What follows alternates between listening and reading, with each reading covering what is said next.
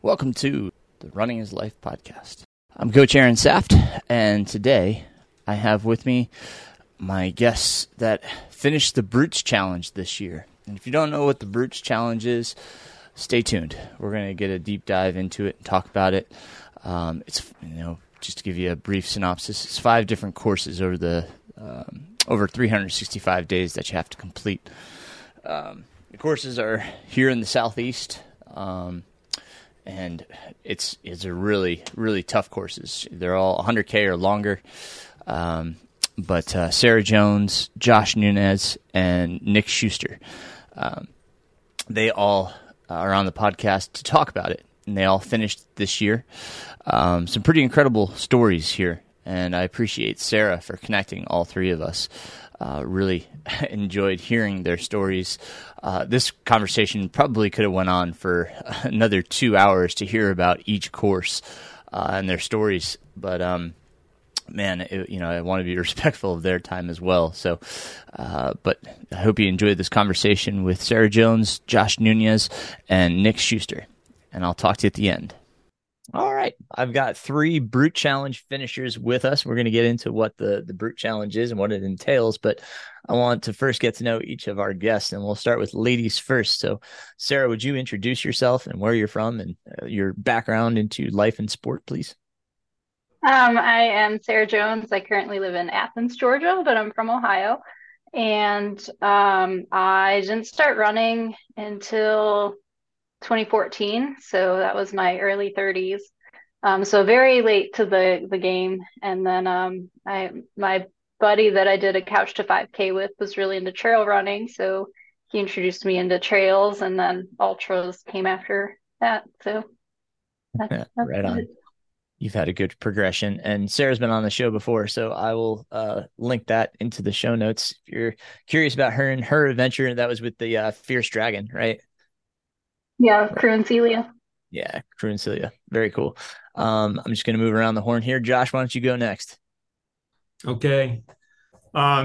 So I'm in Atlanta now. I grew up as a military brat, so all over the place. And I got started with running, doing PT training with my dad when I was in middle school back in the 80s, and ran cross country in high school.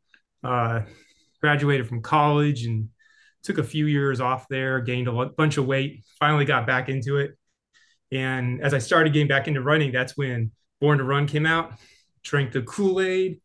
Like, I got to do ultras, got to move into sandals and barefoot running. And so I did my first 50 miler in 2012, and been in sandals since 2013. And around 2015, I started doing just a lot of backpacking, not a lot of running. But in 2021, my 50th birthday was coming up, and I was like, if I'm ever going to do 100, I better start getting back into this ultra stuff again. And so I spent all of 2022 training for Cruel Jewel 100, and that's when I started looking at B.R.U.T.E S too. So that's Nice. kind of my background. Right on. And Sarah's finished 100 before. She's finished Hellbender. So both of you have 100 experiences. Nick, how about yourself? Good day. Thanks for having me on the show. This is pretty exciting. My first podcast, so I'm going to totally butcher this whole thing. I guess my story is kind of similar to Sarah and Josh in the sense that I kind of started running like around 2011, 12 area, like kind of in that time frame. Like Josh, I had a friend of mine. I was running long distances because I wasn't fast. And so I just kept running. And that was kind of fun. And I had a friend of mine one day, we were sitting down having a drink, and he was like, have you read that book, Ultra Marathon Man? And I'm sure y'all have heard that book. Yeah, Dean Karnazes. Yep. And yeah, so I read the book, and I was like hooked on the whole Western States thing. And I signed up for one of my first trail runs down at Pine Mountain, which was Dean Karnazes. I wanted to meet him. Mm-hmm. I met him. He gave me a free race entry into Pine Mountain Trail Race, and I was kind of hooked after that. So, and it's weird too. Like I kind of got pulled into it. So I would sign up for something and then another opportunity would present itself and it would pull me into it. And then I'd sign up for the next thing and it would pull me into the next race. So I didn't really know what I was doing. And it was kind of cool. It kind of turned into this really neat adventure where I've kind of traveled all over the world running and doing crazy stuff. And it's kind of put me at this with this group, which is awesome. And like I said, I'm just kind of happy just to be here. So thanks for having me on. Yeah, absolutely. Did you get to run Western States? No, I'm in my 10th year of trying to get into that damn race. And if I don't get into it, y'all, I'm going to tell you right now, I'm just going to go out there and run it myself. I don't know what I'm going to create like a B.R.U.T.E.S Western or something. Like a soft rock, like they do for hard rock. Yeah, like I'm just going to like be the rebel that just goes out there and just makes it happen. So we'll see. Right on. Well, here's fingers crossed for you, man. It's a cool experience. So I hope you get to get in this year. Thank you. Absolutely. All right. So the B.R.U.T.E.S challenge. Let's talk about first, what is B.R.U.T.E.S? Who wants to field that one? Josh, you want to field what is B.R.U.T.E.S? Sure, I can field that. The B.R.U.T.E.S challenge is these 5 kind of epic and iconic runs in the Southeast United States. They don't really have races associated with those trails. I'm not sure if that's a coordination thing or what, but and I would say they're all just as challenging as a 100-miler. They got a lot of vert on all those runs. It's really a really cool experience, cool trails to go see. Right on. And Sarah, what does B.R.U.T.E.S stand for? Blue Ridge Ultra Trail Endurance Series. Is that right? Endurance, something. Yeah, I think it's Endurance Slam. Okay. Slam. Oh yeah, that would make Very good. You did good, kid. You did good. And Nick, what about what courses are these? Which 5 are we talking about? Okay, so I'm just going to do it in kind of the order I'm thinking. First up is you've got the Georgia Loop, which is a 59-mile, feels like 89-mile loop. Kind of follows the Georgia Death Race route. So you get some DRT, you get some of that. Then you go up to Pitchell. Some of you, I'm sure we'll get into like what these actually mean, but you've got Pitchell, which is Mount Pisgah up to Mount Mitchell. You've got Scar, which is a Smoky Mountain kind of adventure training run or trail run that runs from Davenport to I'm running off the top of my head here, so I apologize, to Fontana. Then we've got Masson. It's Massanutten or Massanutten. I've heard both, but I think everyone pronounces it Massanutten.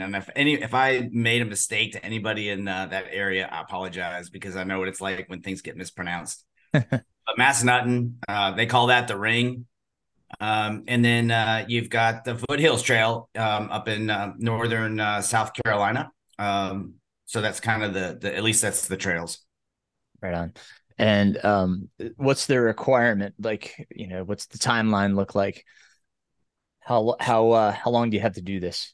Okay, so the way we read it from, I guess we should pay a little bit of credit to Charles Raffensperger. This is his baby, right? So if anyone's interested in even what we're talking about, there's a website out there. It's the B.R.U.T.E.S Slam. I think you could just Google B.R.U.T.E.S. Yeah, I'll put it in the show notes. Yep. Yeah, thank you. So there's that.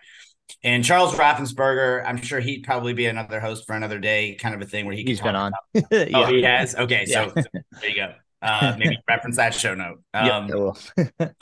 So this is Charles' baby, and he kind of devised this, and it kind of outlines kind of the whole format. So you have technically as much time as kind of you need as long as you complete it. I think there's like an unofficial 30-hour cutoff in there, but really I think the intent was just Sarah? It says official 32, but if you keep moving and don't stop, you can finish later than that and it'll still count.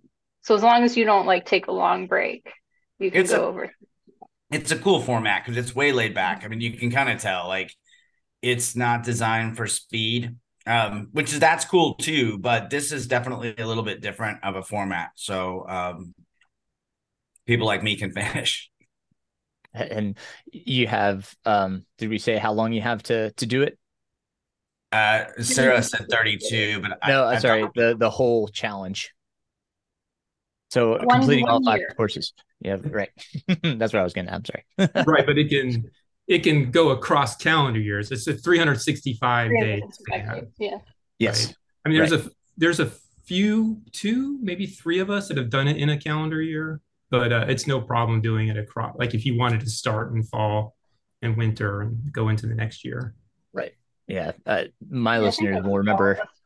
I tried to go after it last year, and Scar was my first run, and we got 2 feet of snow. So that put the kibosh on it. And then my next one was supposed to be Massanutten, and we were supposed to be driving north to New York, and we ended up flying. So there went my second one. So the whole Brutes challenge just went out the window. Um, I think that kind of touches on something I'm sure we'll get into, but like, it really is about like the conditions and the weather and being able to have a window and get in there and get these things accomplished. Because I think that's the biggest factor is the weather and the conditions. yeah, absolutely. Something definitely we'll talk about. Um, so let's first go around the horn here again. Sarah, we can start with you. And which order did you do it in? And was there a reason to your madness? Um, so I did the Georgia Loop first. The main reason, one, it was the closest, but also a buddy of mine was moving to Oklahoma, and he always wanted to do the Georgia Loop before he was gone. So just out of nowhere, I'm like, all right, let's do this. And then that just kicked off my Brutes challenge. And then I went to Foothills, then Scar. I was then gonna do Massanutten with the Virginia Happy Trail Club. I'm sure I'm butchering their acronym. Um, but my cat ended up getting really sick, so I didn't do that.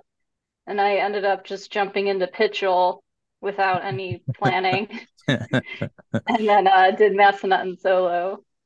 So, and I was going to do Pitchell with the Adam Hill gang, but um, You kind of swapped. yeah, I just swapped it out. So, Mm, no real rhyme or reason, more so than it was just kind of location. right on. Very good. And Josh? Yeah, so this is probably going to be a theme, but I started with Georgia Loop too. Again, it's close, right? And then I did Pitchell, Scar, Massanutten, and then Foothills. Um, Actually, between Scar and Massanutten, I actually attempted Foothills. We DNF'd that, and then I had to come back and do Foothills after Massanutten. But so like again, Georgia Loop's close. Reasoning around Pitchell and Scar, this is where a lot of that logistics comes in, which is kind of different than a lot of runs you have to deal with. Pitchell and Scar, like the roads close at certain times of year, and you just can't get up there. And so I wanted to do those as early as we could in the season. So if there was an issue, we could come back before the roads closed again in winter. So I wanted to get those knocked out. And then, and another anchor of this whole schedule is Massanutten with the ring and the Virginia Happy Trail Runner people that Sarah already mentioned, because they have a great event they put on. It's not a race; it's just a supported event, and they're just a great group out there supporting it. It's a great vibe on that run. Um, and and then finish up with Foothills. I kind of feel like Foothills and Georgia Loop you could probably do any time of the year as long as you're willing to rough the cold. but Yeah. but the other ones you kind of need to do them at certain times. Mhm. Absolutely. Yeah, we can talk about that and why. But we'll finish off with Nick. How about your order?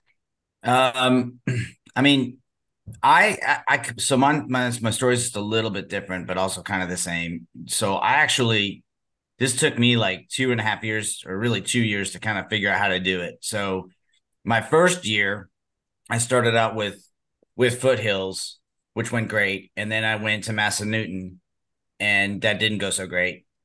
But that kind of became the starting point for year two was Labor Day. So once I got to Labor Day, I went out and did Georgia Loop, which was great. And I had done Georgia Loop, and then I had gone to Massanutten. So I had three in year one, and then realized pretty quickly that the weather was going to kind of close in on me. So I missed it getting them all done in that first year. But Massanutten was on Labor Day because the Virginia Happy Trail Runners puts on basically an event at Labor Day. And y'all, I got to completely put in a word for them. That is a really great event. They do a phenomenal job, and they're just a lot of fun to be with. So shout out to them.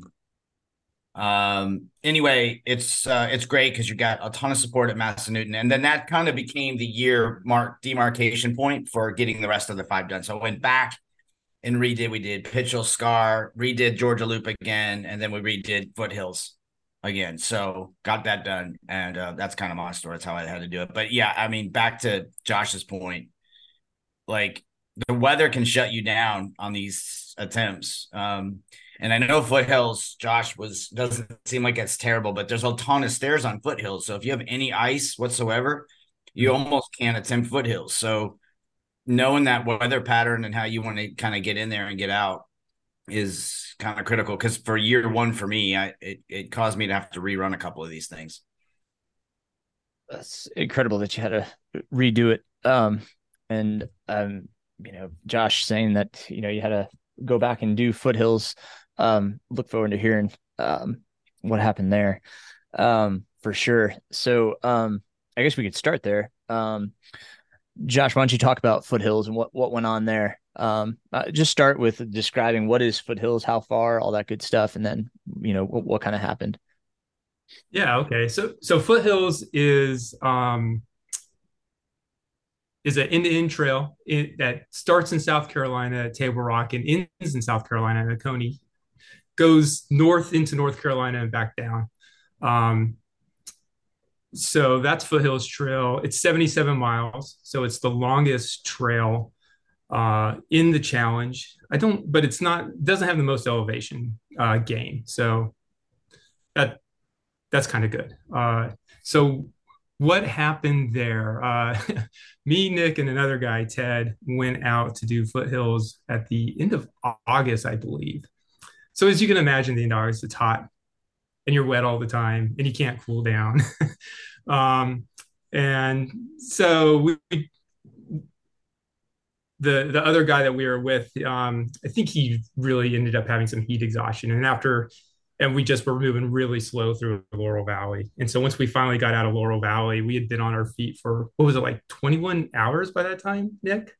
We'd been on our feet for a long time. And to me, that's like part of the danger of these long runs. It's just like the longer you're on your feet, like the more chance you have of not finishing something.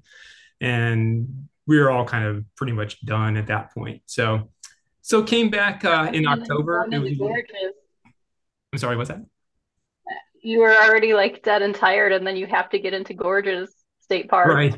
Yeah, There's exactly. no way out of that without going through. That would have been rough. Yeah. So, so that's what happened there. But came back in much better run. Good. And Nick, when you were doing that with Josh, was that your first Foothills or your second Foothills? That was my second. So I got to Foothills 2.5 times, 2 3/4 times, which was really fun. Lots of fun. But yeah, I mean, Josh has a really good point. Like that turned into an evac situation at that point. Like just the heat and then being out there. And, there was a little bit of fear. I won't lie about getting everyone out safe. You get out on some of these trails and you're alone and you're all by yourself and you're way out there. Like your phone doesn't work. I mean, there's that element where you don't, like in a traditional race, you've got that aid a couple miles up the road. You've got people out there with you. And then in some of these instances, it's just you, and you might be fighting hypothermia. You might be fighting heat exhaustion. And you have to know how to deal with those challenges when they pop up and how to safely kind of get yourself extracted from that situation. I'll tell you, Josh and I, and I'm sure Sarah is the same. You can't quit when you start these types of adventures. I mean, you have to be very kind of dialed in and have a really good attitude and know you're going to run into some pretty bad stuff. But you've also got to be pretty strong to know how to get out of there and know when to say, you know what, today's not a good day. We need to get out of here. And I think that was one of those days. So not an easy lesson to learn, but we're here to talk about it. So that's good. Yeah. Well, pulling on that thread a little bit further, what did you guys do to ensure you were as safe as possible? What were some of the measures you guys took? Yeah, I mean, so for us on that foothills situation, I think it was really the guy we were running with that was really having the severe issues, and that was just a matter of us slowing down and taking care of him. So it's like every time we came by water, hey, do we need to stop? Let's cool you down a little bit. Hey, here's a bench. Let's rest. So that's what we did. And to Nick's point about being out there, one thing that I found interesting about foothills, especially, is in the summer months when we were out there in August, we didn't see anybody on trail in the Laurel Valley section at all. Um, but I know when I did it in October, I saw people like every 30, 40 minutes in the Laurel. So it's like, so just kind of knowing that time of year and if people are going to be out there that could help you out, possibly call or whatever too. Sure. It's something to know. But it was interesting. But yeah, the really just taking, you just have to slow down. We had enough food. Foothills is great as far as water sources. We knew we weren't going to run out of water. So we were able to, cool our buddy down, keep him moving, but we just couldn't move fast enough to actually have a completed effort that day. Right on. Did you have something, Nick? Well, I was just going to add to that. Like, I think from a medical perspective, you're out there, you don't want to have a lot of weight, but there's certain things you got to make sure that you have. You can't disrespect Mother Nature. We basically learned you need to have a space blanket no matter what time of year you're out there. Mm-hmm. You got to have a space blanket in case you get cold. That's really hard to get warmed back up. And then you've got to be able to look for the signs for heat exhaustion when you're out there by yourself too. And so you develop a small like crash kit of medical gear in your pack. And I think that's probably one of the biggest lessons I got to take away from all this is kind of like absolutely what's some of the gear you've got to make sure that you have. So I'm sure Sarah's got like some stories about that too. It's just that when you're out there by yourself, you just got to be careful. Yeah. Yeah. When I was, it had snowed and I didn't know how bad it was up high on Scar. And I had actually started and I got to the first shelter. I left from Fontana. Took me obviously a lot longer than anticipated because I was going through a ton of snow. Not knowing that Newfound Gap had closed, we couldn't find that information because this was an unexpected snowstorm. And then the guy that was going to meet me at Newfound pinged me on my Garmin, my InReach, and said, "Hey, Newfound's closed. We got to rethink this." And thank God for that InReach, because I wouldn't have got the message any other way. There was no cell phone service. So, I just said, "Okay, man, I'm turning around, come back to Fontana and pick me up." So, but, without that kind of device, gosh, I wouldn't have had no way to communicate with anybody. So just making sure that you have the capability to have some kind of tracking or communication, especially in these situations. Like you said, there's really not much cell phone service in many places. So taking that into consideration, making sure that you have a safe means to communicate or be tracked. Yeah. Sarah, did you bring an InReach with you? No, I was, for Foothills and Pitchell, I had crew. And then I was with a friend at Georgia Loop. Scar, I had you and Sibley on call if I needed. But I did that completely unsupported. I didn't have an InReach or anything. Massanutten, I tried to get an InReach, but it was in use, so I just said, screw it. Gotta get done. So I just went for it. I'm like, just don't crack your head open. Yes. Well, Natalie Daniel, who's also a finisher, and that's who I had on the podcast with Charles. Natalie did fall and had a head injury at Massanutten. And she thankfully her husband was nearby, but she had to sit tight for a little while to make sure that it wasn't more concussive or anything like that. So she did run into an incident. Thankfully was okay. She had cut her scalp basically, and most likely had a concussion, but she was able to manage to just sit still for a while, let everything kind of pass, and then move on. But the circumstances do arrive, especially in the dark. Like if you go into the dark, there's just so many external factors that can really happen. So and Josh and Nick, did you guys carry a satellite device? Nick shaking his head yes. Yeah, I don't have one yet, but Nick has one. I use the Garmin app on the phone for tracking. So when I have the intermittent cell signal, like it'll update and let my support crew know. But to your point, that might be hours Yeah. before I get that up. I got the inReach about halfway through the challenge. Just so my wife could, I think my wife was out at Georgia Loop, and she was also at Scar. So it just helped her triangulate where I was at. And then if I did get in trouble, it was just nice to know people knew how to track me. So absolutely. It is a peace of mind. Yeah. And what a number, and Sarah, you're obviously included in this, is a lot of my runners, if they are looking at, they'll say, hey, does anybody have an inReach? I've mailed my inReach to whoever needs it to use. So I mean, just ask people if they have one that you could borrow, because it's easy enough to change your emergency contacts in there or whatever messages you want to pre-program. It's super simple. And like I probably have, if you guys know Michael Patton, I probably still have his messages in my phone from when he just did the Virginia AT. But like I said, it's a peace of mind. Your significant others, they can track you, and it's constant. You can let it ping as much as you want. You can change the frequency of the ping. So and it obviously it doesn't have to be a Garmin inReach. There's so many devices out there now, but just that safety and peace of mind. I know. Did we get to everybody? We got to everybody on the foothills. Sarah, did we touched on yours? Okay. Yeah, I mean that was by far my favorite. Was foothills? Say that. Yeah. Yeah. And why was I'm that? a sucker for waterfalls. So I mean, from Table Rock all the way through Laurel Valley, and then, on the other side of Gorges was just waterfalls and rivers and scenic views. And so nice. I'd say Georgia Loop is a second, but yeah, there's a bias there. I'm not taking that. Just no. Just kidding. just kidding. How about you two? Do you guys have the foothills? Was that one of your favorites, or was it another? Let Nick take this first. Well, I was gonna say, I mean, I'm with Sarah. Foothills.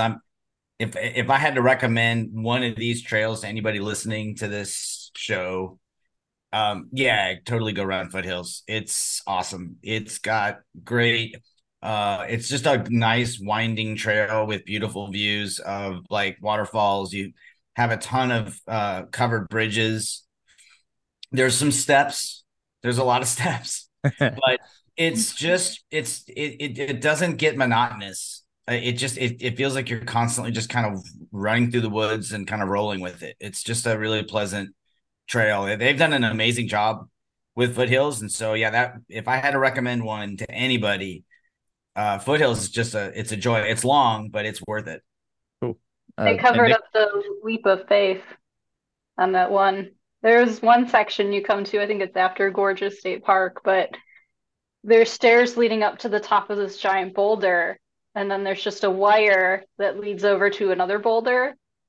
But you have to step over it, which I mean it's only probably like a foot and a half away, but I can't imagine doing that in the dark or being like really tired. But they ended up putting in a bridge this summer, so no more leap of faith. Nick had a bonus question. He says, how many bridges on the Foothills Trail? Was it A, 40, B, 80, C, 120, or D, 160? So again, 40, 80, 120, or 160. What say you, I Sarah? saw it. I was gonna Google it, but I'm like, no, I think there's 160. All There's a right. lot. Okay, Nick. I know the answer, and Okay. Josh is the one that actually counted because when he went out, I crewed him, and I told him when he left, count the dang bridges. I want to know how many bridges there are. That was like his way of being distracted. Okay. So, Josh, what's the answer? Well, it's funny you said that because you put that question on the sheet here, and I was like, wait a second, I don't remember anymore. I think it's 120. It was Okay. you told me it was 122. Yeah, 122. That sounds right. So 120. Okay. There's So, there's our bonus Aaron, question. you can officially put in your show notes as the official record of bridges on the Foothills Trail that now reference that because I don't think it's on the internet. Gotcha. I think on the Foothills Trail website it is. Gotcha. Okay. We can Stairs can double check research. that. Yeah, we Yeah, can that double was check. a great little um thing to do with Nick Crew and me on that one. Is like every time I saw Nick, I knew I had to give him the update on the bridge count. And Josh, how about you? What was your favorite foothills as well, or was it another? You know, I like I always just come back to Georgia Loop. I don't know what it is about Georgia Loop. I know it's not like the prettiest, it's not the longest. It's probably just because it's the hometown trail. I've backpacked that a couple of times. I've run it a couple of times now. I just I just love that area up there along BMT and Duncan Ridge. I know, and Duncan Ridge in the winter, like it's all the leaves down. It's just so cool. I don't know. I Yeah. really like Georgia Loop. Nick shook his head no. Sarah already admittedly said it was her second, and I am not a Georgia Loop fan, so Nope. y'all stand alone on that one. Yeah, the DRT is not my friend. I did it in August during H9 weekend. So Oh my goodness. here I am. I think I'm so cool. I'm out there running. I'm just like I'm in my mind, I'm like the coolest person on the planet. And then I see like 50 H9 runners that started way after me. They've also run 50 miles. And they're like, oh, George Loop. Yeah, that's only like 55 miles, man. Like Oh God. I just like cool. Thanks. Need Uh, any humble pie to go with that? Appreciate it. All right. So with that said, and this will kind of guide our discussion going forward. What was your least favorite, Nick? Oh, that it's well, first of all, I looked it up. It's Massanutten. I Okay. just pulled it up. It's Massanutten. So sorry, Massanutten. Massanutten people on the show. Um, Massanutten is my least favorite. Those rocks are legit. And it's only like I'd say 10% of the trail is just where it's demoralizing is the best way to explain it. But And I mean, it's just in I its was right. crying. I was at a point where I was like physically had tears coming down my face, and I was like, why? Why? It's Why would they beautiful. do this? It's nice, but man, yeah, Josh will tell you, I was not a fan of Massanutten at all. Did you guys do that one together? Mm-mm. No. No. Okay. Gotcha. Well, beyond that, Nick, talk about your Massanutten experience. Well, I mean, it's just well, first of all, they call it the ring. The year I did it with the Virginia Happy Trail Runners Club. Amazing people, Yep. incredible. I had a really awesome guy help me, and he kind of helped me get through the course and keep my spirits up. But it's beautiful, beautiful overlooks. It's kind of up there outside of DC, Washington, DC, not too far from that area. Really cool trip. But you run 70 miles or 69 miles and you've got like 3 miles left to go. You look down at your watch and you're like, oh, this is easy. Like, let's roll. And it's all downhill.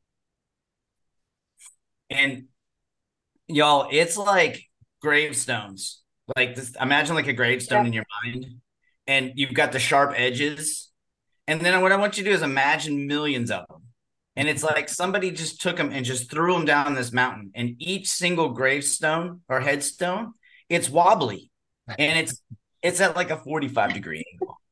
And Yep. so your shoes are ripping, your ligaments are tearing, everything hurts. You've got 69 miles on your feet, and then you're asked to go downhill 3 miles, which doesn't sound bad until you realize it takes you about 3 hours to go 3 miles. And Right. you get to the bottom and you're like, I'm done with this forever. So I That's think funny. when I did it, I did it. We had I think we had just under 60 people start, and we had I think 17 finish. And I think I was like number 15 or 16. I was just trying to finish. Yeah, yeah. Josh, I think you had the same with the amount of finishers with your group. Yeah. Yeah, it was exactly. It was, I think they let in 60 a year. So there was this, it was the full crew, 60 people, Mhm. and 17 of us finished. Yeah, it was crazy. Right on. And Josh, what was your least favorite? Yeah, mass and nothing for sure. Okay. Scar is kind of like a close second on that, just because we were just hurting Sure. towards the Scar, but it wasn't like I was hurting at the end of mass and nothing, and then what Nick just described, and Nick always describes it as the last 3 miles, but I really feel like it was almost the whole second half. Hmm. Like you Yeah, the start, Northern Ridge. yeah, the Northern Ridge, and you get to start the Northern Ridge experience by climbing up what they call waterfall, which is probably twice as horrible as Blue Hell at Chiaha. It's just like straight up, two steps forward, one step sliding back for a mile and a half to Yeah. get up to the Northern Ridge. And then you get up there and you're like, oh, finally it's flat and downhill. And then it's just like rocks, rocks, rocks. And the way I describe it is Virginia has all its knives out on that, on that part. It That's was, fair. and it was the first time in 10 years of running in sandals that I questioned my footwear choice. That's So fair. Yeah, I Oh, can't imagine. My feet were killing me by the end of Massanutten, and um, was in Lone Peaks. what's total distance on Massanutten? this is 77. I'm sorry, 72, right? You know 72. what? Their sticker says 71, but I'm pretty sure I had 72 on my watch. But Okay. And elevation gain approximately I have to look. 16, 14. I got to defer to Sarah on it. My all of my elevations, I have a Koros, which is a great device, but all of my elevations have posted. There's no way it's right because I only have 13,000 feet for the ring, and I don't think that's right. Sarah, what did you have on the I ring? had less than you guys because Really? yeah. And I was like, I don't understand because I even like did some extra out and backs just to get water. And I'm like, I Oh, don't I thought know you were how going I to have say just less. to get extra miles. No, I ran out of water. Um, so yeah, there was one point where it was like 62 miles in and I'm out of water. No, I was 52 miles in, out of water. And there's a sign, it's like a half mile down. And I knew that there was potentially a river down there.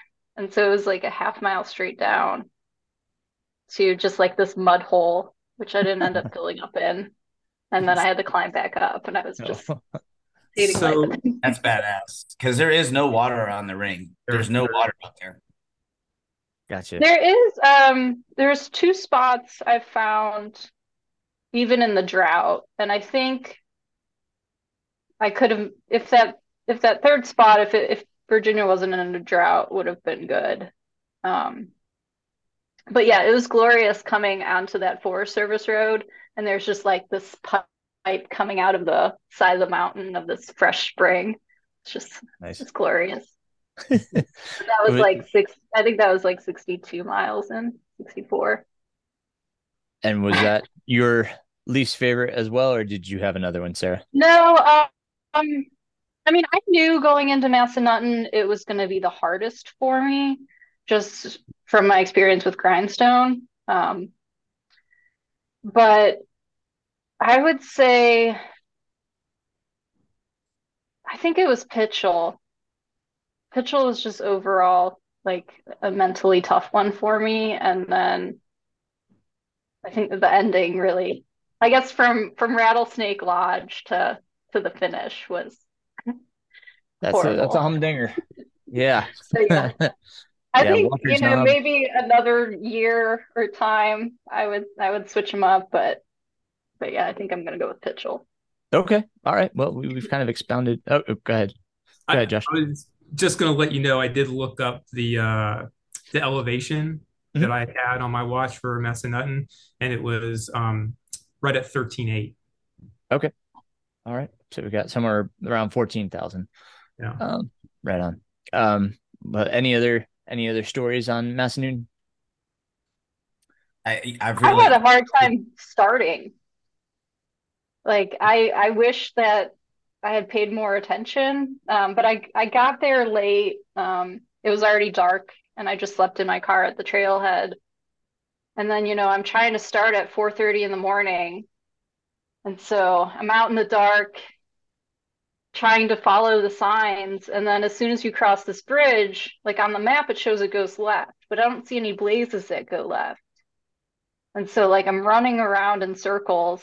I even like stopped my watch, went back to the start, and then restarted my watch. And then still it took me 12 minutes to figure out that because there's a blue blaze that shows you turn left, but there's no orange blaze. And then, but if you get to the middle of the field, then there's an orange blaze. But then at the wood line, there's a blue blaze going into the woods, but then there's no orange blaze until you actually decide to go down that trail and then you see the orange blaze like farther in the woods. So, but once you get out on the trail, it's good. But yeah, and Did then any Go ahead, I'm sorry.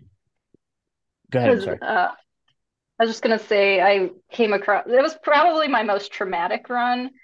Um, because like 60 some miles in the pitch black dark, I was running down this trail and I turn and there's like this juvenile possum in the middle of the road, like with its guts hanging out. And I'm Oh, like, oh man, that sucks. And then I realized it's still alive. And I was just no. like, hell. So I ran away as fast as possible. But yeah, I'm No. still traumatized by that. No. Like I hope whatever like attacked it is gonna finish it off soon. But yeah. Gotcha. Um, Not to change topics, but I'm gonna change topics. Yeah. Please So, do. so, as far as navigating goes, um, we talked about communication and tracking, but so far as navigating goes, did you all use anything on your phone, on your watch? How did you guys go about that, or did you use a paper map? What was your navigation strategies? Sarah, it sounds like you were just following the blazes on Massanutten. Is that right? I mean, I had it pulled up on my phone too. I think Okay. I don't, it was either Josh or Nick. I downloaded your Strava route. And so I was like, well, I'm supposed to be turning left here, but I don't know. It actually showed that you're supposed to be turning on the other side of the river, according to like the map. But so that's what really confused me. Gotcha. Um, Foothills, I had a paper map. I got like that little Foothills guide, and so I Okay. printed that out. Um, Pitchell was easy enough to just follow the trail. Yeah. Massanutten was great once you got on the trail, like following the orange blazes. There was no question as to where you were going. Okay. Georgia Loop, I know the trails, so there's no issue. And then Scar, I had the trail run project uploaded. Okay. Um, and That's pretty straightforward there's on the AT though. two, I don't know, there was two what are they called? Shelters I got lost at.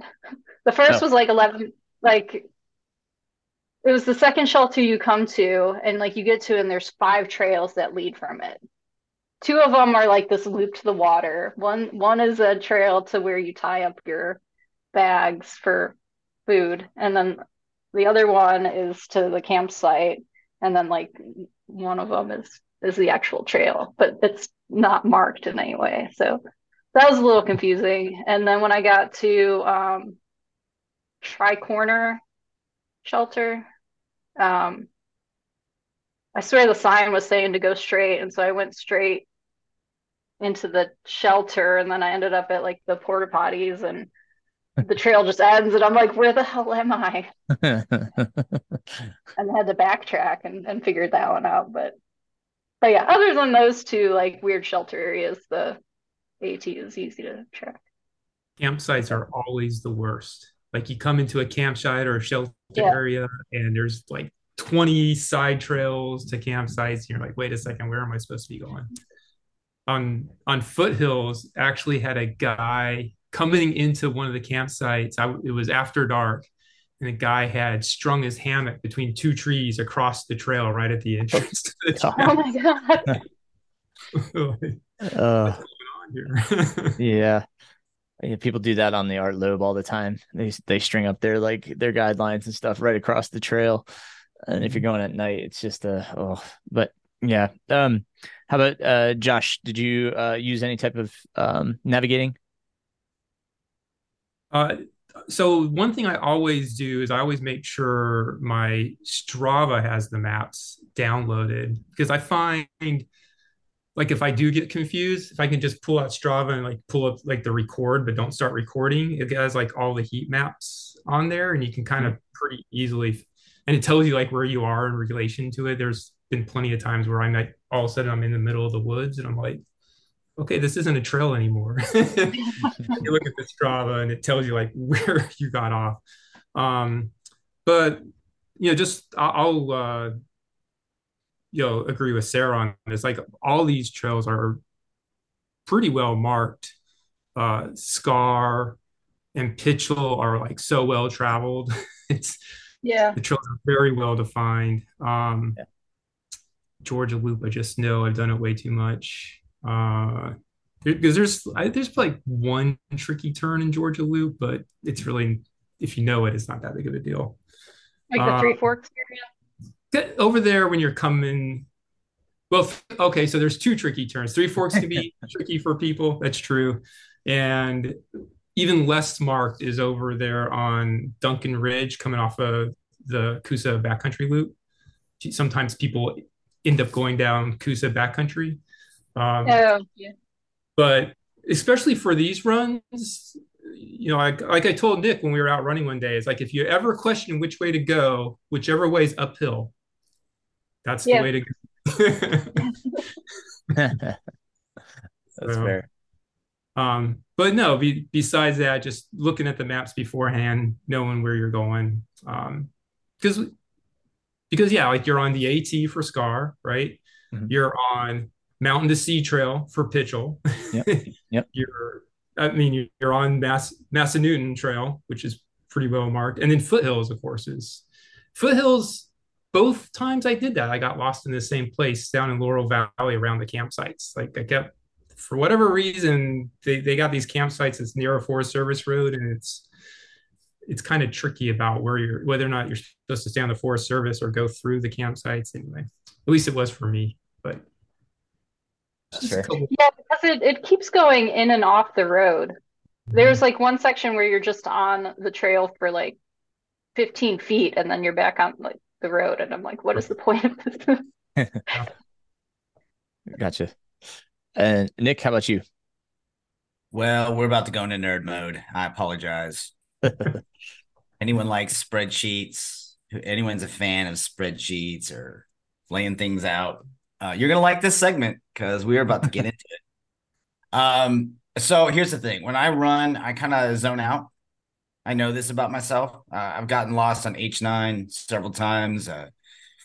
When I get out there and I get confused, it takes me about 20 minutes to get kind of back where I need to be, and it can kind of really be debilitating mentally to get kind of back into a run after you lost like 30, 40 minutes out there just wandering around. So knowing this about myself, and that's why I do this. I try to get out there so I mentally I can unplug.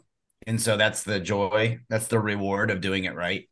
Yeah. But knowing that, sometimes I just kind of lose track of time and I lose track of where I'm at. So what I did was kind of split this up into a couple of segments. So step one was I did kind of what Sarah and Josh did. I went to Strava and I downloaded a couple of different versions. I know Aaron Bloom had a couple of versions of these. Everyone has kind of a version of like all these different trails.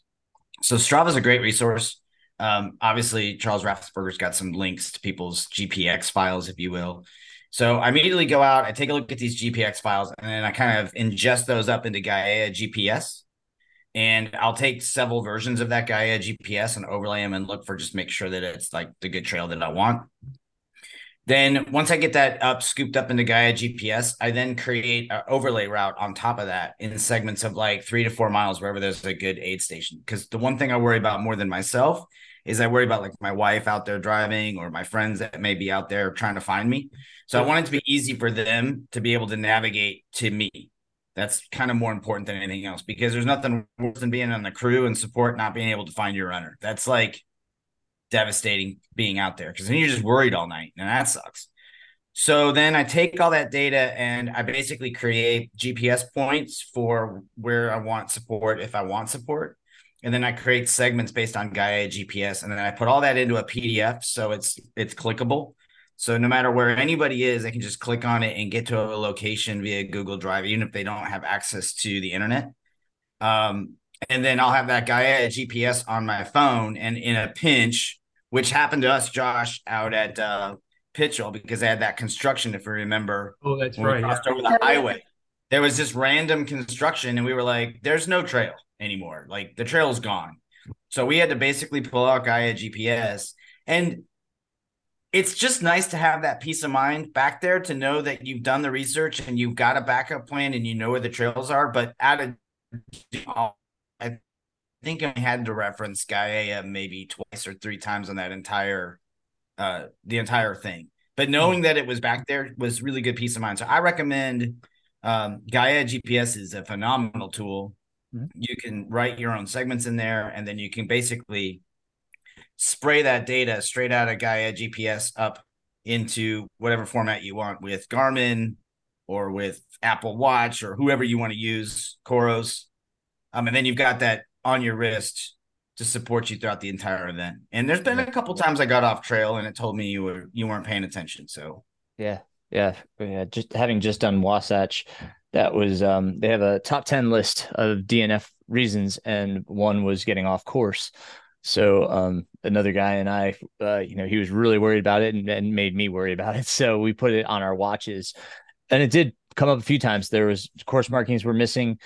We would randomly start running through a meadow. That's actually where the course went, but we're second guessing ourselves. But then our watches were like, no, you're on course. So, it totally is a peace of mind. I mean, so we had it on our phones too. I didn't mean to cut you off, Aaron. I'm sorry. You're good.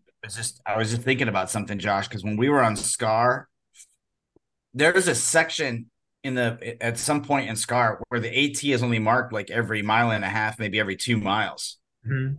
And so when you start worrying, you're using calories, like you're burning calories the minute you start to worry. So that was another thing that was frustrating. Was it's really nice to be able to pull up that phone, like from that peace of mind perspective, just so you're not burning extra calories out there trying to figure out where you're at. So yeah, absolutely. We had to do it at Bigfoot too. There was just it was a 6-mile stretch and there was no flagging whatsoever.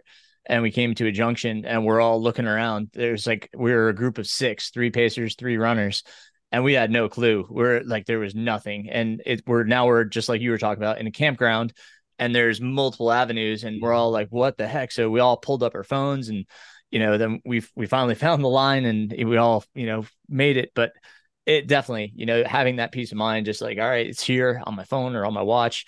Yeah, it is, especially, you guys are familiar with the trails and stuff like that, but for folks that aren't, I think it's definitely something to consider, ahead of time when you're planning.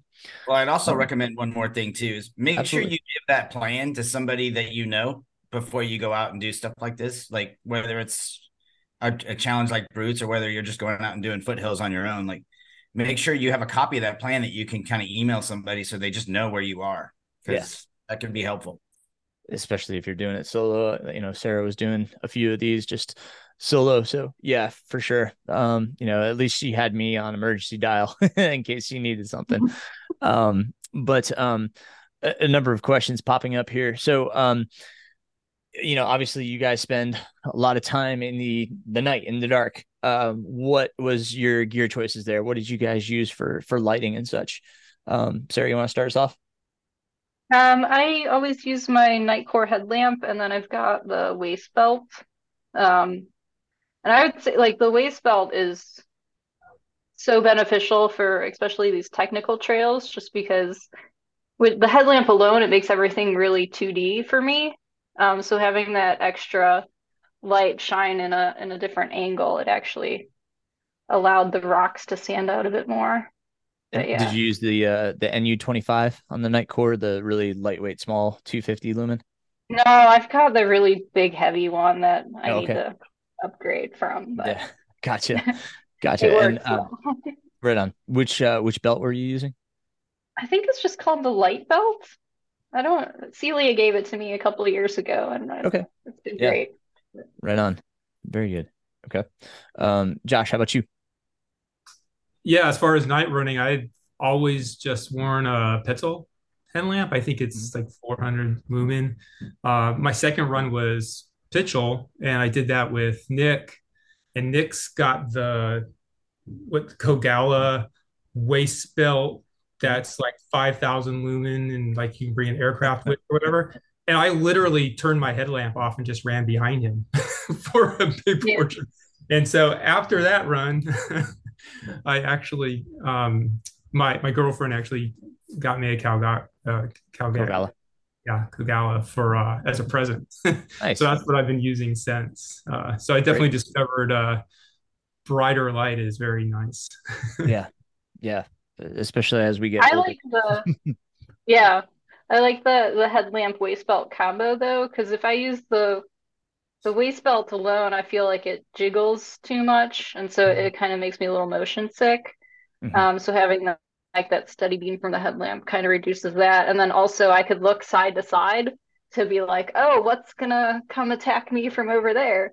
As things pop in your head. And if I just had the waist belt, I wouldn't be able to like direct my beam to the side trail. Right. Right. Absolutely. So, Nick, we've already heard that you have a Kogala. Is there Yeah, anything so else I'm that you? listen. I'm just scared of the dark. I mean, That's there you fair. go. That's Okay, fair. Yeah. you go out in the middle of the night. It's terrifying because you very quickly get consumed by the blackness out there. Like, and you turn around and there's nothing there. I mean, Mm. it's pretty dark. But by the time I was done with this challenge, yeah. So yes, I used the Kogala and I really like it. But I actually, and I was doing a lot of my runs in the summer just with my schedule. I gotta say, I feel like I prefer night running now as opposed to running during the day. And I really did never thought ever I would ever say this, but you don't run into people. You don't run into any wildlife at night. They see that Kogala from 6 miles away and they know you're coming before you have any chance of accidentally running into something. And so I just found night running to be way more peaceful. It was quiet. There was nothing out there to bother you. And I never thought I would ever say this, but like a night run is just enjoyable. It just really is. Yeah, I Yeah. agree. Right on. Very good. Cool. Do you use anything in combination with the Kogala or just the Kogala? I do have a backup. I have a Petzl headlamp, and then I also carry one handheld just in the back, just in case a battery malfunctions and something goes bad. So Yeah. I do have a backup, but thankfully I never had to use it. Right on. How about you, Josh? Any backups? Yeah, so I've totally switched to just using the big, um, waist light to cook out all the time, and my Petzl is now my backup. Um, just to add on the Kogala thing, they have different battery sizes you can get with that. I got the biggest battery you can have, which I actually really like because now on the long runs, I can take my watch off and I can plug it into the Kogala while I'm using it as the source for my light. It's also charging my watch, Yep. and so it's Yep. kind of nice having that backup, that kind of power source backup as well with you. Absolutely. Nick, do you carry anything else as a backup battery or just the Kogala battery itself? So Kogala's not going to like me saying this, but their batteries are horrible. I've had two Kogala batteries just take a complete crap on me in the middle of a run. So I'll never use Kogala batteries ever again. So I went on Amazon and got a couple of those, Battery $10 banks? specials, Yeah. and they work great. And I do carry a backup battery because I've been out there and I've had that battery fail on me. And that's a lot of weight to be carrying around if it doesn't work. Right. Yeah. Sarah, how about you? Backup light and backup battery? I carry backup batteries, so they all take the like those big tube batteries, Hmm. both my waist belt and my headlamp. So I just Okay. got like four extras. I just throw in my pack. And do you carry anything to charge phone or anything like that? I did for Massanutten, just because I was completely by myself and um, in a completely different state from anybody that I knew. So just wanted to be able to call somebody in case Yeah. anything happened. But I don't think I did. I don't think I carried a charger on anything else. I had my phone with me. Yeah. Foothills was the only time that I burned my phone out from taking all the waterfall photos. It was dead before I even got halfway through the run. I Yeah. was like, but there's more views. Here's the dad in me. So, Sarah, I'm gonna reprimand you. If Yeah. you are going to be reliant on your phone, please make sure you have a way to charge it. Yeah. um, I Well, I always want had Celia with me at Foothills, so she was all right. muting me every bit, but Just in case though, it's always good to have something, especially if you're relying on it for your mapping services, right? Like if you're pulling your yeah. phone up a lot and using the battery, it's always good to have that fail safe where you can, charge it and don't forget your cords. Yeah. um, um, very good. Okay. Um, so, something that I encountered, and I talked about this with my friend, we did the Grand Slam this summer, was like the finances that go behind this. A lot of times people don't think about like there's a lot that goes into this when you're traveling, right? You're having to spend money to go to these different places. Did you all find it to be a lot extra or minimal? Like, thank goodness we're all in the South and these are kind of accessible to us. But what did that, and you don't have to get into details of how much it cost, but did you find it to be an extra expense? Was it expensive? Thankfully, you don't have to pay race entry, so that's one perk. But yeah, why don't you guys, Nick, why don't we start with you? Well, I was just gonna say, if you look at a standard just going to a trail race, it's kind of ridiculous. I mean, it is. I've got a lot of friends that are race directors, and I love them. And I'm not going to stop doing this. My wife's doing Rim to River next weekend, and we're looking forward to that. And it's going to be I'm just looking forward to it. But from a financial perspective, I mean, this is kind of like Sarah was saying earlier. This is like sleep in your car. This is like awesome. This is great way to go and see some trails because you're car camping, you're making it work wherever you can. You jump on the trails, you go as far as you can, and then I think when I think a couple of the trails I got a hotel, right, but nothing crazy. So I financially, I other than just the gear, which you got to have anyway. I thought it was a great way to go trail running. So, It's kind of the way to go. so far as gear goes, did you find that most of your gear transitioned well through the 5 courses, or did you find you needed specific, for example, footwear? Like were the shoes that you usually use good for all 5 courses? We all know Josh what you did, but I mean, it, uh, it translates like I guess you could almost call this is like trail running, almost fast packing. Like mhm. it transitions really well. I mean, a lot of the gear that I use for trail running is the same. Like I did get a Solomon 12-liter pack so I could stuff more stuff in there, but I ended up stuffing stuff in there I really didn't need anyway. So I probably didn't even need that. So I'll let the rest comment. Well, I didn't just need to, anything special. I think it'd be helpful to expound upon what you just said. What was some of the needless things that you found that you carried that you really didn't need to? I think when I first started this, I thought I wasn't going to have as much support as I was able to find, which was I was really grateful for that. So I had planned on carrying like all my food and all my water, and then I had hydration. I had hydration backups, and then I had water bottles that I didn't use. I had a medical kit. I had a crash kit. I had just a lot of stuff when you do anything for the first time, and then you realize what you kind of need, Mhm. and it kind of you quickly realize you can go pretty far on a certain pack of food and calories. Yeah. So Okay. Cool. Very good. Thank you. Josh, how about you? What did you find so far as were you similar to Nick that you were able to car camp and kind of make this minimal, if you will, in that regard, so far as your spending goes? Yeah, pretty minimal. I mean, but four of these runs are all pretty far down here in the South, pretty, Right. but within 3 hours driving from Atlanta. Massanutten being the furthest away. Like Nick, there was a couple times that I got a hotel just like for the first night, uh, prepping to go up there. I guess probably the biggest expense was actually Georgia Loop because when I did Georgia Loop, I kind of made it into a party and I invited a bunch of people.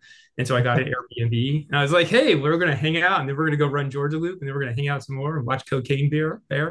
And so, so I mean, you I can. thought you said do cocaine and beer. No, I mean, That's quite the party. yeah, it was no, just watching the movie. So Josh, how do you do brutes? Nice. Plenty of help. But yeah, I mean, I think it really speaks to the fact that you can make this a minimal kind of effort financially, or you can make it whatever you want. I mean, when I did Georgia Loop, 5 other runners came out there with me, and they all dropped off along the way, and only one other guy finished with me. So it was, it was a fun, just kind of like running party, really. Um, but then the other runs were more like either just on my own or me and Nick and Ted or me and Nick and we're just getting it done and grab a hotel the night before Massanutten. I car camped. I drove up there the night before and I just slept in my truck at the start finish and got up and did it. So yeah, I mean, as far as right, and then gear wise, I think that was the other part of the question, right? Yes. Yep. Yeah, gear wise, really for me, the only thing different was what I was going to wear. Like those early on races, I knew at night and early morning it was going to be like down in the teens. So, wear a pair of socks so I don't get frostbite, and some extra layers with me, kind of thing. But I'm a ultralight backpacker, and so that translates in my trail running. I like my first aid kit is Neosporin and Sports State. So yeah, is actually as far as what was in my pack for all the runs was the same. Really, the difference in gear was just the extra layers I needed for when it was going to be cold. Right on. Thank you. Mm-hmm. How about you, Sarah? What did you find? Yeah, same. I mean, one of the reasons that really drew me to this challenge was financially. Just like all the races are getting more expensive. I mean, just they have to cover their costs, which I understand, but it doesn't make it more affordable for the rest of us. So yeah, just not having to have a race fee is one of the main reasons that I really wanted to take this on, just to stick with adventures. I mean, I got Airbnbs for 3 of them just because for my crew. I felt if I was gonna drag them out for a weekend to have to come follow me around, that I'd give them somewhere to stay. But we could have easily just camped. But I mean, even the Airbnbs, like a lot of these places are really remote, so even the Airbnbs are really cheap and affordable for really nice places too. In terms of gear, I had the same stuff for everything, except I screwed up on Pitchell and didn't bring my raincoat. And if I didn't have Austin with me, and if he didn't have an extra poncho in his bag, I probably would have gotten hypothermia and had to drop.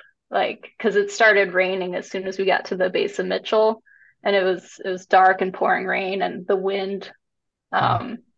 So yeah, I screwed up there, but he saved my life with a poncho, and I was able to finish. But yeah, everything was the same for all of them.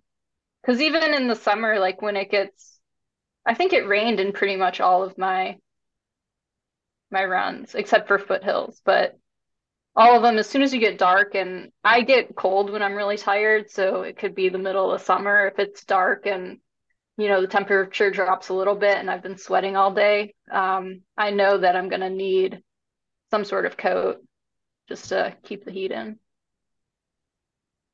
Yeah. Yeah. Yeah. Nick. So I guess I kind of have a question for the three of you. Like, Sarah and Josh doing this now, and now you sign up for a regular trail race. Like you go back to a fully supported 5-course meal, aid stations.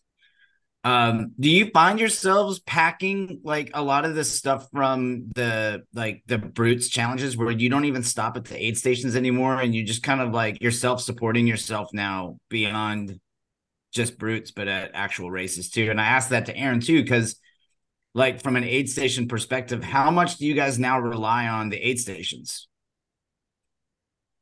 So I'm probably not like I'm a little bit different in the fact that I've never really eaten a lot of the aid station food, just like dietary um, preferences, I guess.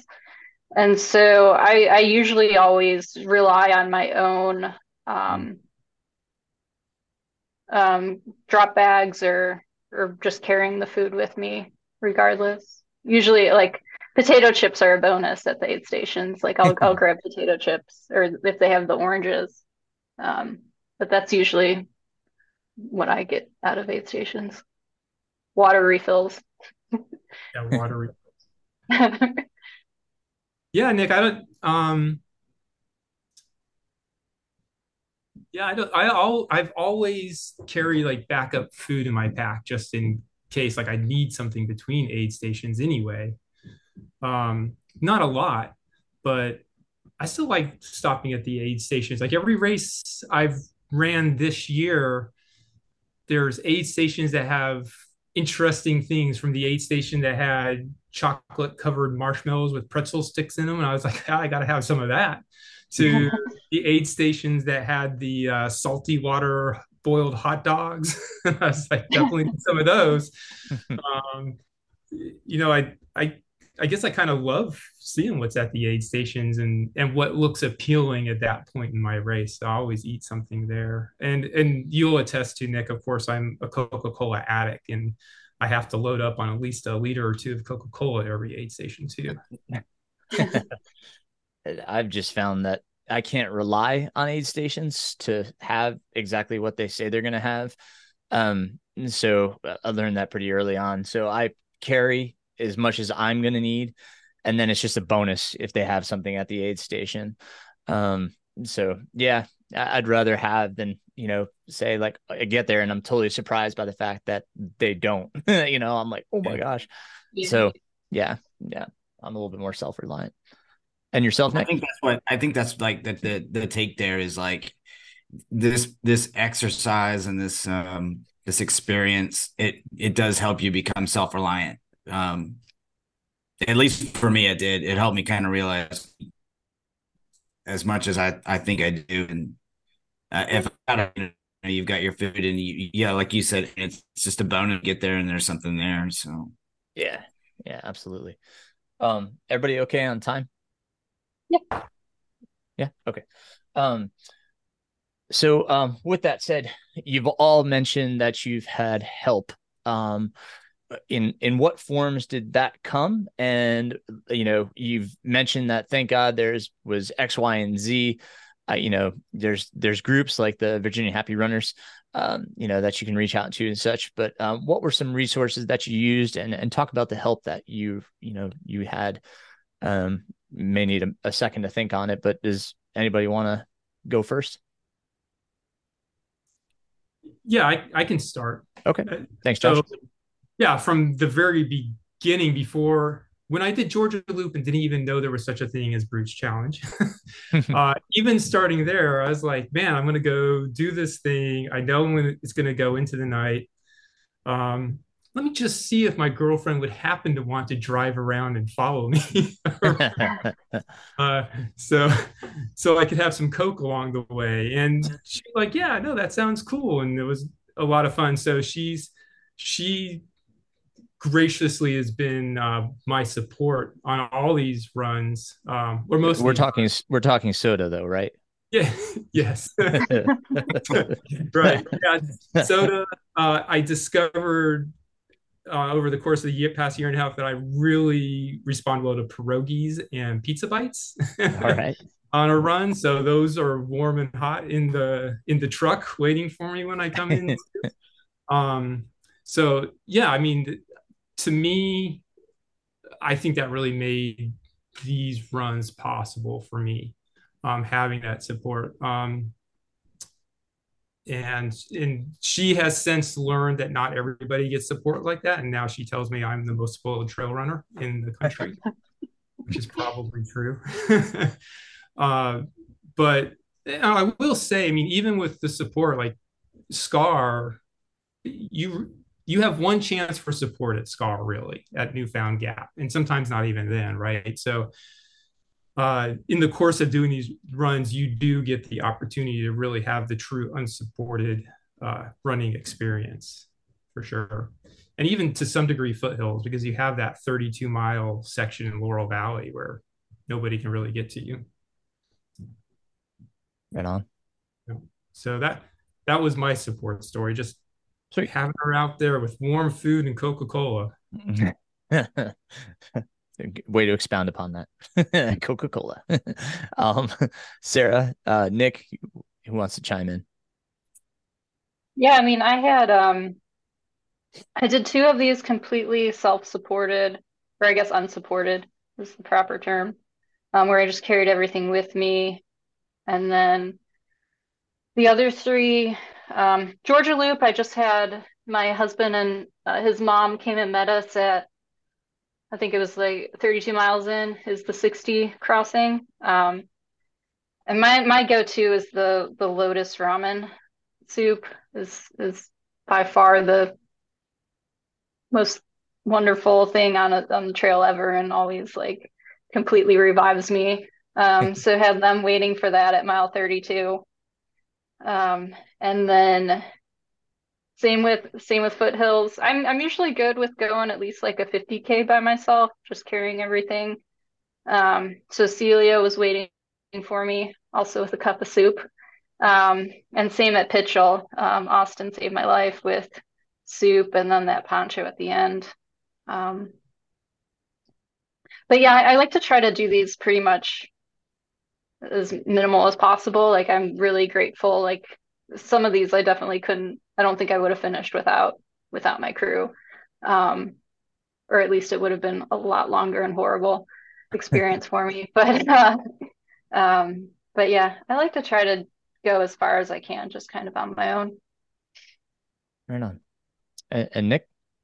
Well, I gotta certainly thank my wife, um, for putting up with me. Because on one hand, she's got to drive out there and support me, and then she's got to deal with my emotional, like 6-year-old tantrums out there where something's not going right, and I'm just, I'm throwing stuff around, and so gotta absolutely, I'm very lucky to have her because she helped me a lot, and it's really hard for me. I am not the type of person that likes to ask for help, and it's even hard to even talk about it a little bit.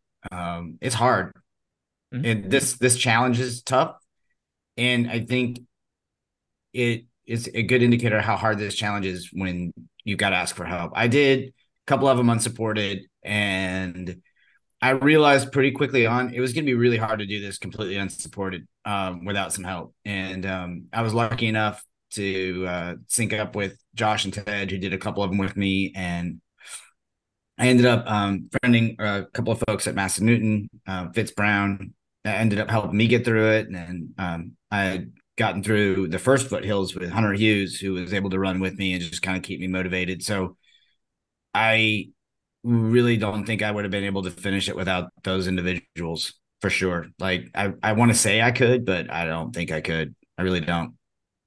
Right on. Cool. Hey, Aaron, yes. One more thing that Nick just kind of touched on that did actually help me a lot too was if you can have other people to run with, just sharing that experience with somebody. That's it makes it even more fun doing this challenge. Like I think the most fun I had on the runs was when I was with Nick and Ted.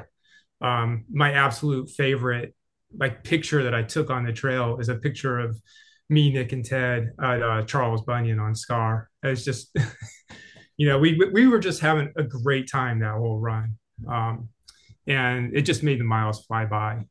Nice. That's cool. And of course, yeah, I mentioned my girlfriend a lot, but Nick and his wife Amanda were out there uh, for me too, as well on foothills, which was great. Awesome. Um, Sarah touched upon a mistake that almost cost her in not having her rain jacket. Any other mistakes that you guys made that might be something that other folks should take into consideration? Well, I'll just toss it. It's right in the same vein as Sarah. Before I actually started Brutes, I went out to run Georgia Loop just as a training run the year before. And it was, I think, early October. It was like 75 degrees when the day started. And I was 10 miles from the end. And it was like 1 in the morning, and I was so cold. I just couldn't keep going. And I hadn't brought anything. All I was wearing was my shorts and my short sleeve t-shirt. And that's all. I was like, I'm just going to do this. And I didn't even consider what the weather was going to be. So um, that was when like the first realization, I was like, oh, you have to actually like plan this stuff and think about what's going to be happening while you're out there if you're going to actually do these things. So Right. Right. yeah, just looking ahead, knowing what the weather is going to be, knowing having an idea of what your timelines are, and so like understand where you're going to be in the run at what times and what that might mean as far as gear you need. Perfect. Great. Anything, Nick? I mean, the cold weather is real. Heat exhaustion and cold weather is just, they're real. And if you don't respect it, you're going to find yourself on the other end of a very long, hard day. And I didn't necessarily learn that at Brutes. I learned that in trail running in general. But I mean, you can get hypothermia when it's in the 40s. Mm-hmm. It doesn't have to be 19 degrees outside to get dangerously cold. And it doesn't need to be 112 degrees to get heat exhaustion. You got to be careful, and you got to learn to listen to your body and figure out when to push it and when not to push it, and know that how the training goes into that in between, so you can be prepared for it. So yeah, just cold and hot weather is real. Right on. Any other thing you have, Sarah? Yeah, that pretty much covers it. It's just, I mean, Pitchell, I didn't even look at the weather until we were going out there, and I was like, oh, it's supposed to rain later. I'm like, well, guess that'll happen. And still didn't even grab my raincoat or anything. I don't even know if I don't think I even brought it with me. I didn't like it. Pitchell was total last minute for me. I was supposed to run Massanutten the week before and just switched it around. I'm like, I don't even know where I'm going. We're just doing this. So that's also what I like about this challenge is like, I mean, you can get as into the data as you want, but you can also just be like, all right, let's just do this and whatever happens, happens. And it's just makes for a fun adventure. But yes, being safe, always bring a raincoat, something warm. Good message there for sure. Um, so we had a few questions here. Nick came up with some good ones. And you guys have all kind of mentioned somebody that you're thankful for. So we mentioned who you're thankful to. What are you thankful for having done this? The adventure. Yeah. Adventure. Nick, adventure. Josh? Really getting out and seeing some new trails. Like Foothills Trail had been on my bucket list for a while, and I'd never really thought about when am I gonna get to go do it. I was like, oh, this is awesome. Like kind of forcing me to do it. So yeah, definitely thankful that these trails are out there, and man, that people are maintaining them for sure. I went out and made a donation to all the trail associations last week on this stuff. It's like, Yeah. this is just incredible what they're doing. Which is a good moment to just reflect and say that there are a lot of organizations that help maintain these trails and they're volunteer based. I've got my own section as Mountains to See. You guys, when you started coming down Pitchell and got into the Pisgah parking lot, as soon as you went up those stairs, that was my section. So you got to see some of my handiwork. And the club does a lot on that section because there's just so much, on Pitchell. That's a lot of trail, right? Point to point. Same with foothills, Scar on the AT. So there's just a lot that goes into these trails. So if I could say anything to anyone listening, is that the trails always need help. So reach out to your local organization and find out how you can help.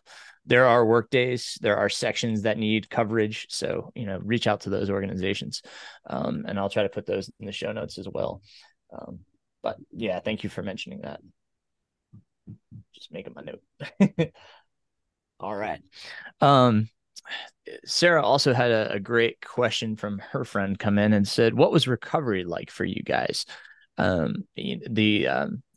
Talk about like not only what was it like, but how much recovery did you have in between each effort? You have a 365-day time limit, so it gives you, we're talking about 5 courses here, so you do the math of how many days you can typically have in between. But what did that look like for you guys? Sarah, since this question came in from you, why don't you talk about that first? Yeah. So I would say what I learned from this is that I can do like 2 months back to back, but if I try a third month, that's when I really like it's too much for me, just where I am in life right now. Like I did Foothills in February, I did GDR in March, and then going into SCAR in April. I was struggling at SCAR, just mental. It was a lot of mental too. Just I'm like, why am I back out here doing this long run again? And SCAR was also my first completely unsupported adventure I'd ever done. So it was a lot to take on. And I think if I hadn't just done 3, like that being my third, like back to back long adventure, I think I probably needed a little bit more time. And then I took the summer off and then attacked Pitchell in September and Massanutten in October, and there was like a month in between the two, and I think that was like a good enough recovery and enough time to kind of like build back up into it. Um, but yeah, being done with Massanutten, I'm like, all right, I'm good for a little bit. I don't have anything till December. Right So on. Josh, how about yourself? I was just looking at the dates I did these things because what I would have said, and it seems optimal for me having around 6 weeks between these types of runs. But at the beginning of the year, actually, when I did Georgia Loop and Pitchell, those were training runs in prep for Cruel Jewel 100 that I was doing. Mhm. And so I actually did those pretty close together, a month apart. So because I did Georgia Loop, March, Pitchell in April, and then of course I did Cruel Jewel in May. Um, and then had June off and did Scar in July, and then kind of started the 6 week cycle after that. So um, that worked well for me. I'm sure that has a lot to do with the base that I had built over the previous year and a half training up for Cruel Jewel. Um, so I'm sure your mileage will vary as far as taking 6 weeks off between runs like that. Uh, how did you feel going into Cruel Jewel though? Because that was pretty close to when you did Pitchell. I Because you feel did good. Pitchell at the end of April, and then Cruel Jewel It's the wasn't middle that of May. May? I Yeah, so that was only a couple weeks later. it was about 4 weeks later. Yeah. I Yeah, feel good. I mean, I Cruel Jewel is tough. yeah. I didn't have like a stellar time or anything, but I felt good most of that race. And like the last 20-25 miles of that race, I was on fire. So yeah, I Nice. felt good. Probably trying to think. It seemed like there was one of these runs where I kind of felt like, do I really want to do this? But once I got, once you get into it, it's like, yeah, this is awesome. Might have Well, been it might have been the last foothills actually. I was just like, anyway, Yeah, I think knowing that it's your final one, that you're just kind of like, all right, let's just get this over with. right. yeah, yeah. And so, and actually, yeah. So I did, yeah, and I did Massanutten on Labor Day weekend, and then the next weekend I ran 250Ks back to back in Colorado Whew. on Sunday. Well, Saturday, well, day off. Saturday, took Sunday off, and then went on Monday. So, and I don't know, it all felt good. I think it's about your base. And for yourself, Nick? I'm not qualified to answer this. I mean, look at Josh, man. He goes out there, he runs Cruel Jewel, he's running Colorado, he's doing these things. Like, I'm not even qualified to like answer this. I mean, I got lucky and finished, and I'm happy about it. I mean, from a recovery standpoint, I agree. I mean, if you've got the base and you're running, 45, 50 miles a week, and that's just your training and that's what you're used to. I mean, these are probably just hard weekends for you. They're really hard weekends for you if you've got the training base. If you go out there, you haven't been running for a while, it's gonna hurt. It's gonna take a long time to recover. So I think it's all about your training load. And uh, I mean, like I said, I'm not really qualified. I think Sarah and Josh are like way beyond me in terms of like the mileage that they're putting in. So Well, just for those that do this sort of activity, it's really what you do the days after, that really makes the difference of how you're going to recover moving forward. So make sure you're taking those days right after you finish seriously, and making sure that you're not doing too much, that your nutrition's on point, your hydration's on point, your sleep is on point, because that's what's going to lead forward and to give you good recovery, is that first week. And that's what I found during the Grand Slam, is that first week after the 100 miler. I mean, 400s in 4 months. It's a lot on the body. And if I took care of myself, I recovered extremely well. nice. It's like, but if you do stupid stuff in between, if life happens, which it did during the Grand Slam, but you notice it, right? So it's just being careful and taking care of yourself, and just giving yourself that time in between that you need, and not forcing it. So um, it's definitely a good conversation to have with your friends. If you have a coach, talk to the coach about it, but put the idea past them, because you may think it's a good idea in your head, but somebody else may be like, I don't know if that's the greatest idea. And they might put that little bit of doubt in your head that starts you thinking otherwise. And that might be a good thing. So, but yeah, thank you guys for sharing all that. Um, very good. Is there anything that you guys have on the list of questions that we didn't touch on that you would like to touch on? I What? have to ask. I have to ask, what did y'all use for water filters? Because that seemed to be for me like the difference between 10 minutes and freaking an hour, depending on how your water filter worked. I do the Katadyn Be Free, but Okay. I just make sure that it can be really long if you don't pre-wet it. So Hmm. I made that mistake. Luckily, I thought about it right before I started the run, and so I put some of the water from my bladder into the filter, and then just had it upside down so that it would like pre-soak the filter. Okay. Um, but yeah, I always make sure that I fill it up the night before just to get the filter wet, because if you get to a stream and that thing's dry, you're not filtering water for at least 20 minutes. Hmm. So Mm. Yeah, I had the Sawyer squeeze, and I just put it in line with my bladder to my drinking tube. So I have a bladder I have just for dirty water. So I just straight into the creek with that bladder, fill it up, and can go straight back to running. interesting. I'll have to look into that. Yeah, I ended up doing the Be Free as well, the Cat and Be Free, and then I had that problem with the filter. So then I Yeah. switched to the HydroPacks version of the Be Free, and um, I just have both of them now, just because I ran into that issue with the Be Free, and I ended up like just beating the heck out of it with like a rock outside of the track trying to get it to run water through it. So I wish I would have known that trick. Yeah, as long as you just pre-soak it like with some fresh water before. Or I mean even if any sort of water. You just get it wet Wish beforehand. wish wish I would have known that on run number 2. So thanks, Sarah. Fantastic. Anything else you guys want to touch on? Aaron, I'd love to hear what people have planned for next year. Sure. Yeah. Nick, you want to start us off?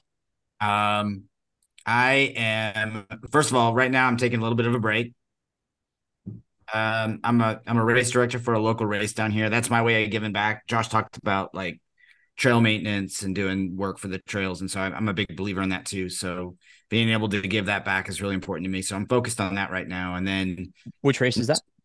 it's the Pine Mountain Trail Race down in Pine Mountain, Georgia. Cool. So we're working on that right now. Kind of putting all my passion into that. And then next year, I've got enough tickets for Western States. We're gonna see what happens in December. That's gonna Fingers have a crossed for you, huge man. impact on how I think it's gonna have a huge impact on how I train, I'm sure. I'm signed up for Rim to River next year. Really looking forward to going up there and doing that race. And then a lot of my planning for next year is just around speed, trying to get that kind of dialed in a little bit, maybe see if I can get a little bit of that back. Good So for you. Cool. kind of a recovery year, I think, for me. So we'll see how it goes. Miss Sarah? I'm gonna do Cruel Jewel 100 in Nice. May, and then kind of debating. I was debating on Pinhoti in November, or just trying to. I've wanted to do the Bartram Trail for years now. It's 118 miles, and so I may just do that instead of an official race. So we'll see. I like it. Yeah, the You just talked to your Bartram coach. Loop up in North Carolina is a cool little weekend run to do. It's like 54, 55 miles. Bartram Trail hooks up the AT to make a loop. Yeah, so this it would st Bartram starts in South Carolina, like the border, and then goes up through North Carolina, and I forget, I'm blanking on the mountain. Starts with a P that it ends at. But yeah, it would be that section too. I think we all blanked. Yeah. How about you, It Josh? ends where it ends. Well, my plans are kind of up in the air, but since I did Cruel Jewel 100, I have been informed that I must apply to like every lottery possible now. So, uh, Hard Rock's on the radar. Don't know if I'll get in. Probably won't get in. Ultra Grand Slam is also something, a bucket list item that I really want to do. And I'll start trying to do that this year. We'll see how that works out. And something that's probably actually doable that I'll get to do this year is rim to rim to rim, which I'd never done before. Very cool. I'm doing planning that for 2025. Okay, here you go. Right on. And also I'm running Pine Mountain. Figured I'd throw that in my Yeah. face. Yay. The party. See you guys in December. Awesome. Sarah, what's the best way for people to connect with you? Um, Man, I guess I use Facebook only for updates from you and other races. So Facebook isn't always the best way, but I guess or I guess I do get the messages. Yeah, Facebook or Instagram. Okay. I have those, so I'll put those in the show notes. Josh? Yeah, probably Instagram is probably the best way. My handle is at Nunez Josh.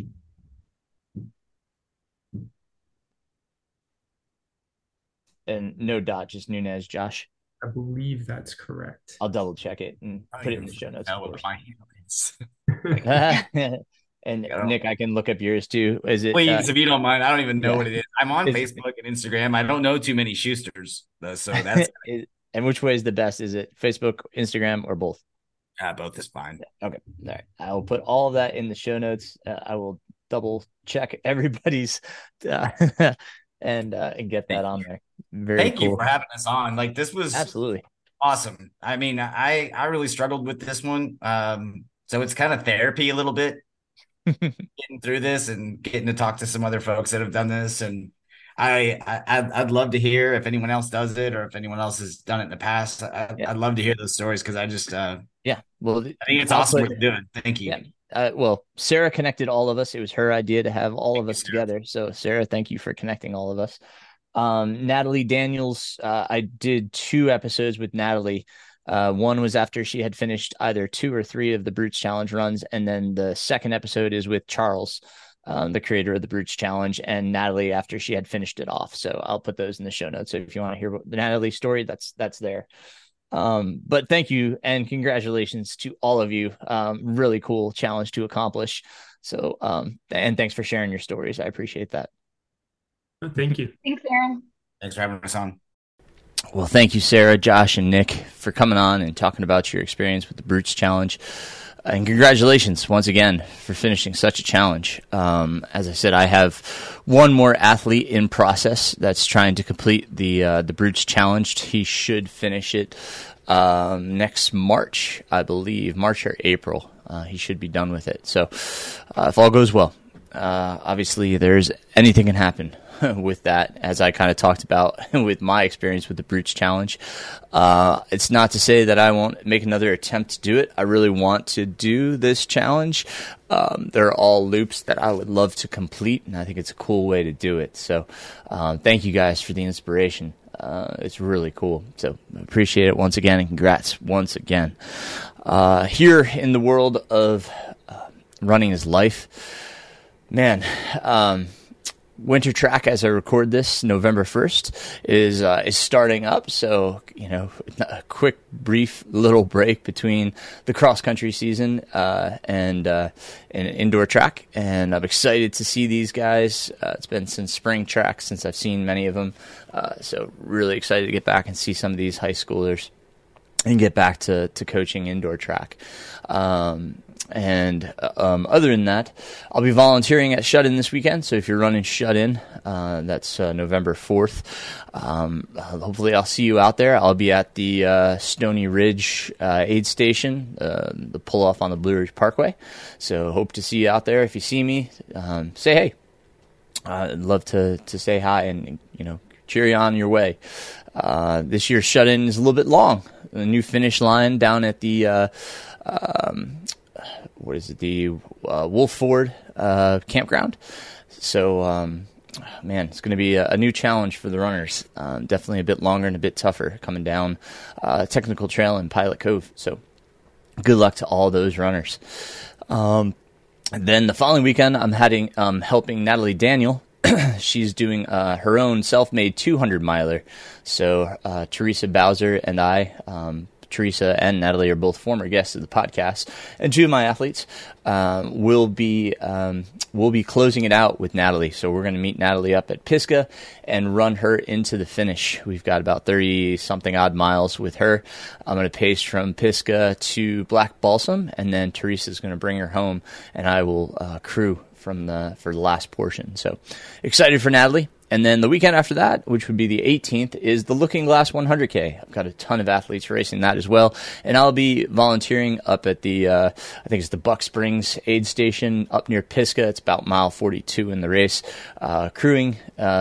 And that's, I think you can pick up pacers there. So excited for that. Excited for that opportunity. So good bit of busyness here in November. Lots going on. Lots of races. Rim to Rivers this weekend coming up. I wish all the runners well. I've got a number of runners in that race as well. So really busy time Really enjoying seeing all these athletes doing all these amazing things. Congrats to Tony McDermott. Tony is one of my athletes. He just broke 24 hours at the Javelina, the 100-miler. And man, what a grit, just true grit to break 24 on that one. So super proud of Tony. Congratulations to him. Lots of cool stuff going on, man. Just so many cool people racing.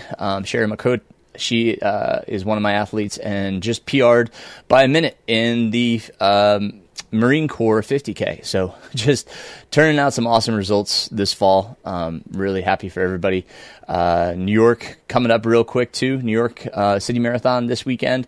Another race. I've got quite a few athletes running. So my best to all that are running the New York City Marathon. So man, just like I said, busy time of year, and I'm excited. I got Thanksgiving coming up as well.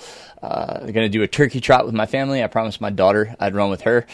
So, we're going to run a 5K. And so far as my training goes, I'm still in base mode and working zone 2, zone 3, trying to stay primarily zone 2, a little bit of zone 3.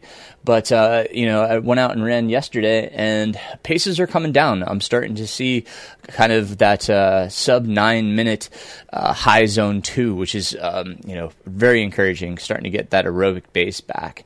I noticed that if I'm running too hard, typically when I run with my wife, I'm running a little too hard and the heart rate gets a little too high. I noticed that it is not very sustainable. My heart rate does not want to recover even if I slow down very well. So just need to keep building that aerobic base and building up my mitochondria, and developing more capillaries to the muscles so that more oxygen can get to them. That's the primary function of the base training. And if you're not doing yourself that service of just going slow and easy in your base, you're missing out on some fitness that you could have later on, some potential to do better in your interval training. Really good conversation on Trail Runner Nation. My athletes and I are actually going to discuss that in our Zoom call this evening. But I will put that podcast episode in the show notes so you can listen and hear from Dr. Marco Casella about mitochondria and their importance and what they do. Kind of goes into more of a deep dive of what I'm talking about right now and why the base is so important as we finish up our goal races for the year. Good to take that break. As I said, I took a month off after Wasatch, took a complete month off and rest, and then just started building back slowly. You can see me on Strava, so you can follow along on Strava. I'm trying to post on Strava a little bit more in the description as to what I'm up to, what I'm doing. I started doing, I walk my dog every morning, but I've also added a weighted vest to that just to get a little bit more core strength and work on strength training. I continue to do strength training. You'll see that I've got 2 strength workouts a week. I'm doing a mobility routine, which Jesse Fuller, you can check out Jesse on Instagram. I'll put Jesse in the show notes. So I'm working on mobility. I'm working on strength. And I've added form drills back. And if you see these things on Strava and you want to know what the warm up is or what the drills look like, I can send you guys YouTube links. I probably could do that each day. It just takes a little more time, but happy to answer those questions. So if you see me post something and you've got a question, just leave a comment, ask, or direct message me. All my communications are in the show notes. Feel free to reach out. If you have questions about coaching, again, reach out. You can check out my website, runningslife.run. It kind of talks about my coaching, my style, what I do, how I do it. But happy to have a conversation with you and talk about coaching if you're interested as you look towards 2024. As this training builds up, my goal race is Hellbender 100 in May. Super excited for that. Just want to stay healthy. So that's why I'm focused on everything. It's really important right now for me just to create those habits and kind of force the time. And kind of what I've recognized is that I need to get that done. And then, that being my warm-ups, my drills, my run, my lifting, get that done, and then get into my work for the day. That way it's not on my mind. You may have a different time of day it works out for you, but carve out that time. Recognize that it is that part of the day that's essential to you. Because we don't feel good when we miss something. I know it's tough. It's tough to carve out that time. I've typically just been waking up a little bit earlier just to organize myself, answer emails, to record the podcast, etc. But I'm still focusing on my sleep, making sure that I'm getting enough sleep. I just go to bed, perhaps a little bit earlier. Could I do the converse? Could I stay up a little later? I could. I'm just not a night person. I know I function better in the morning. So again, just kind of think about who you are and what serves you best. But yeah, just carving that niche out of the day and recognizing it's kind of a big part of your day. You're probably a better person and a happier person after you get your workout in and get it done. And these active warm-ups and strength, they're important. If you have a day where it's like, I could do this 30-minute or 4-mile easy run. Yeah, that's a poor part of the training, but instead, if you could throw in a weight session, that might benefit you more depending on your goal and depending on what you're training for. So, again, it's a good conversation to have with a coach, with a training partner. Bounce these ideas off of people and see what they think. Okay. So anyway, that's what I got for today. Again, thanks to Sarah, Josh, and Nick for coming on. I really appreciate you guys in the conversation and the time. Again, we could probably continue that conversation at some point and hear more about the B.R.U.T.E.S challenge. You can go back and listen to Natalie and Charles' conversation as well. I'll post their conversations in the show notes. Show notes are going to be pretty packed. A lot of stuff to disseminate here.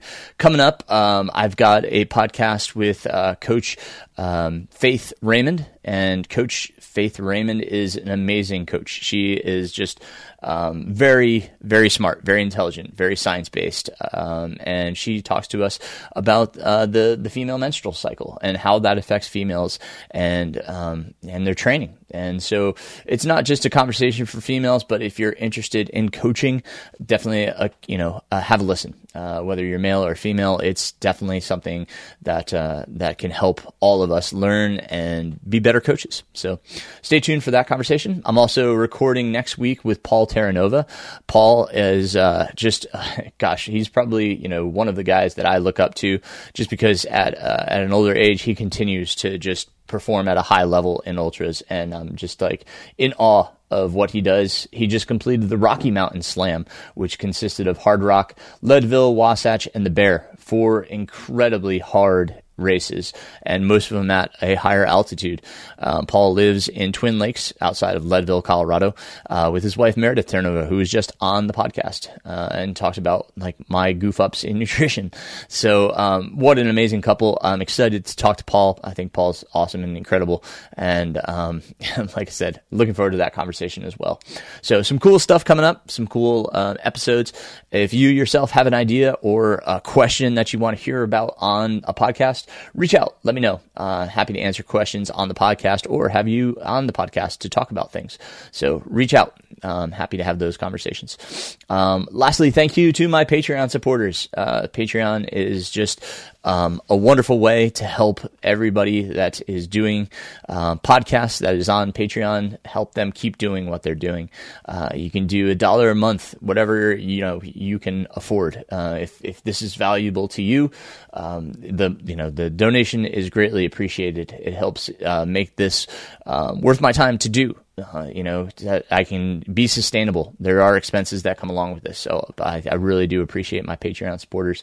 And if you can't support on Patreon, maybe just leave a review or share it with a friend. That helps as well, getting this podcast out there. So I thank you all for listening. I thank you for being a part of this, and being a part of the Running is Life, the family. And, until next time, just keep moving forward, my friends.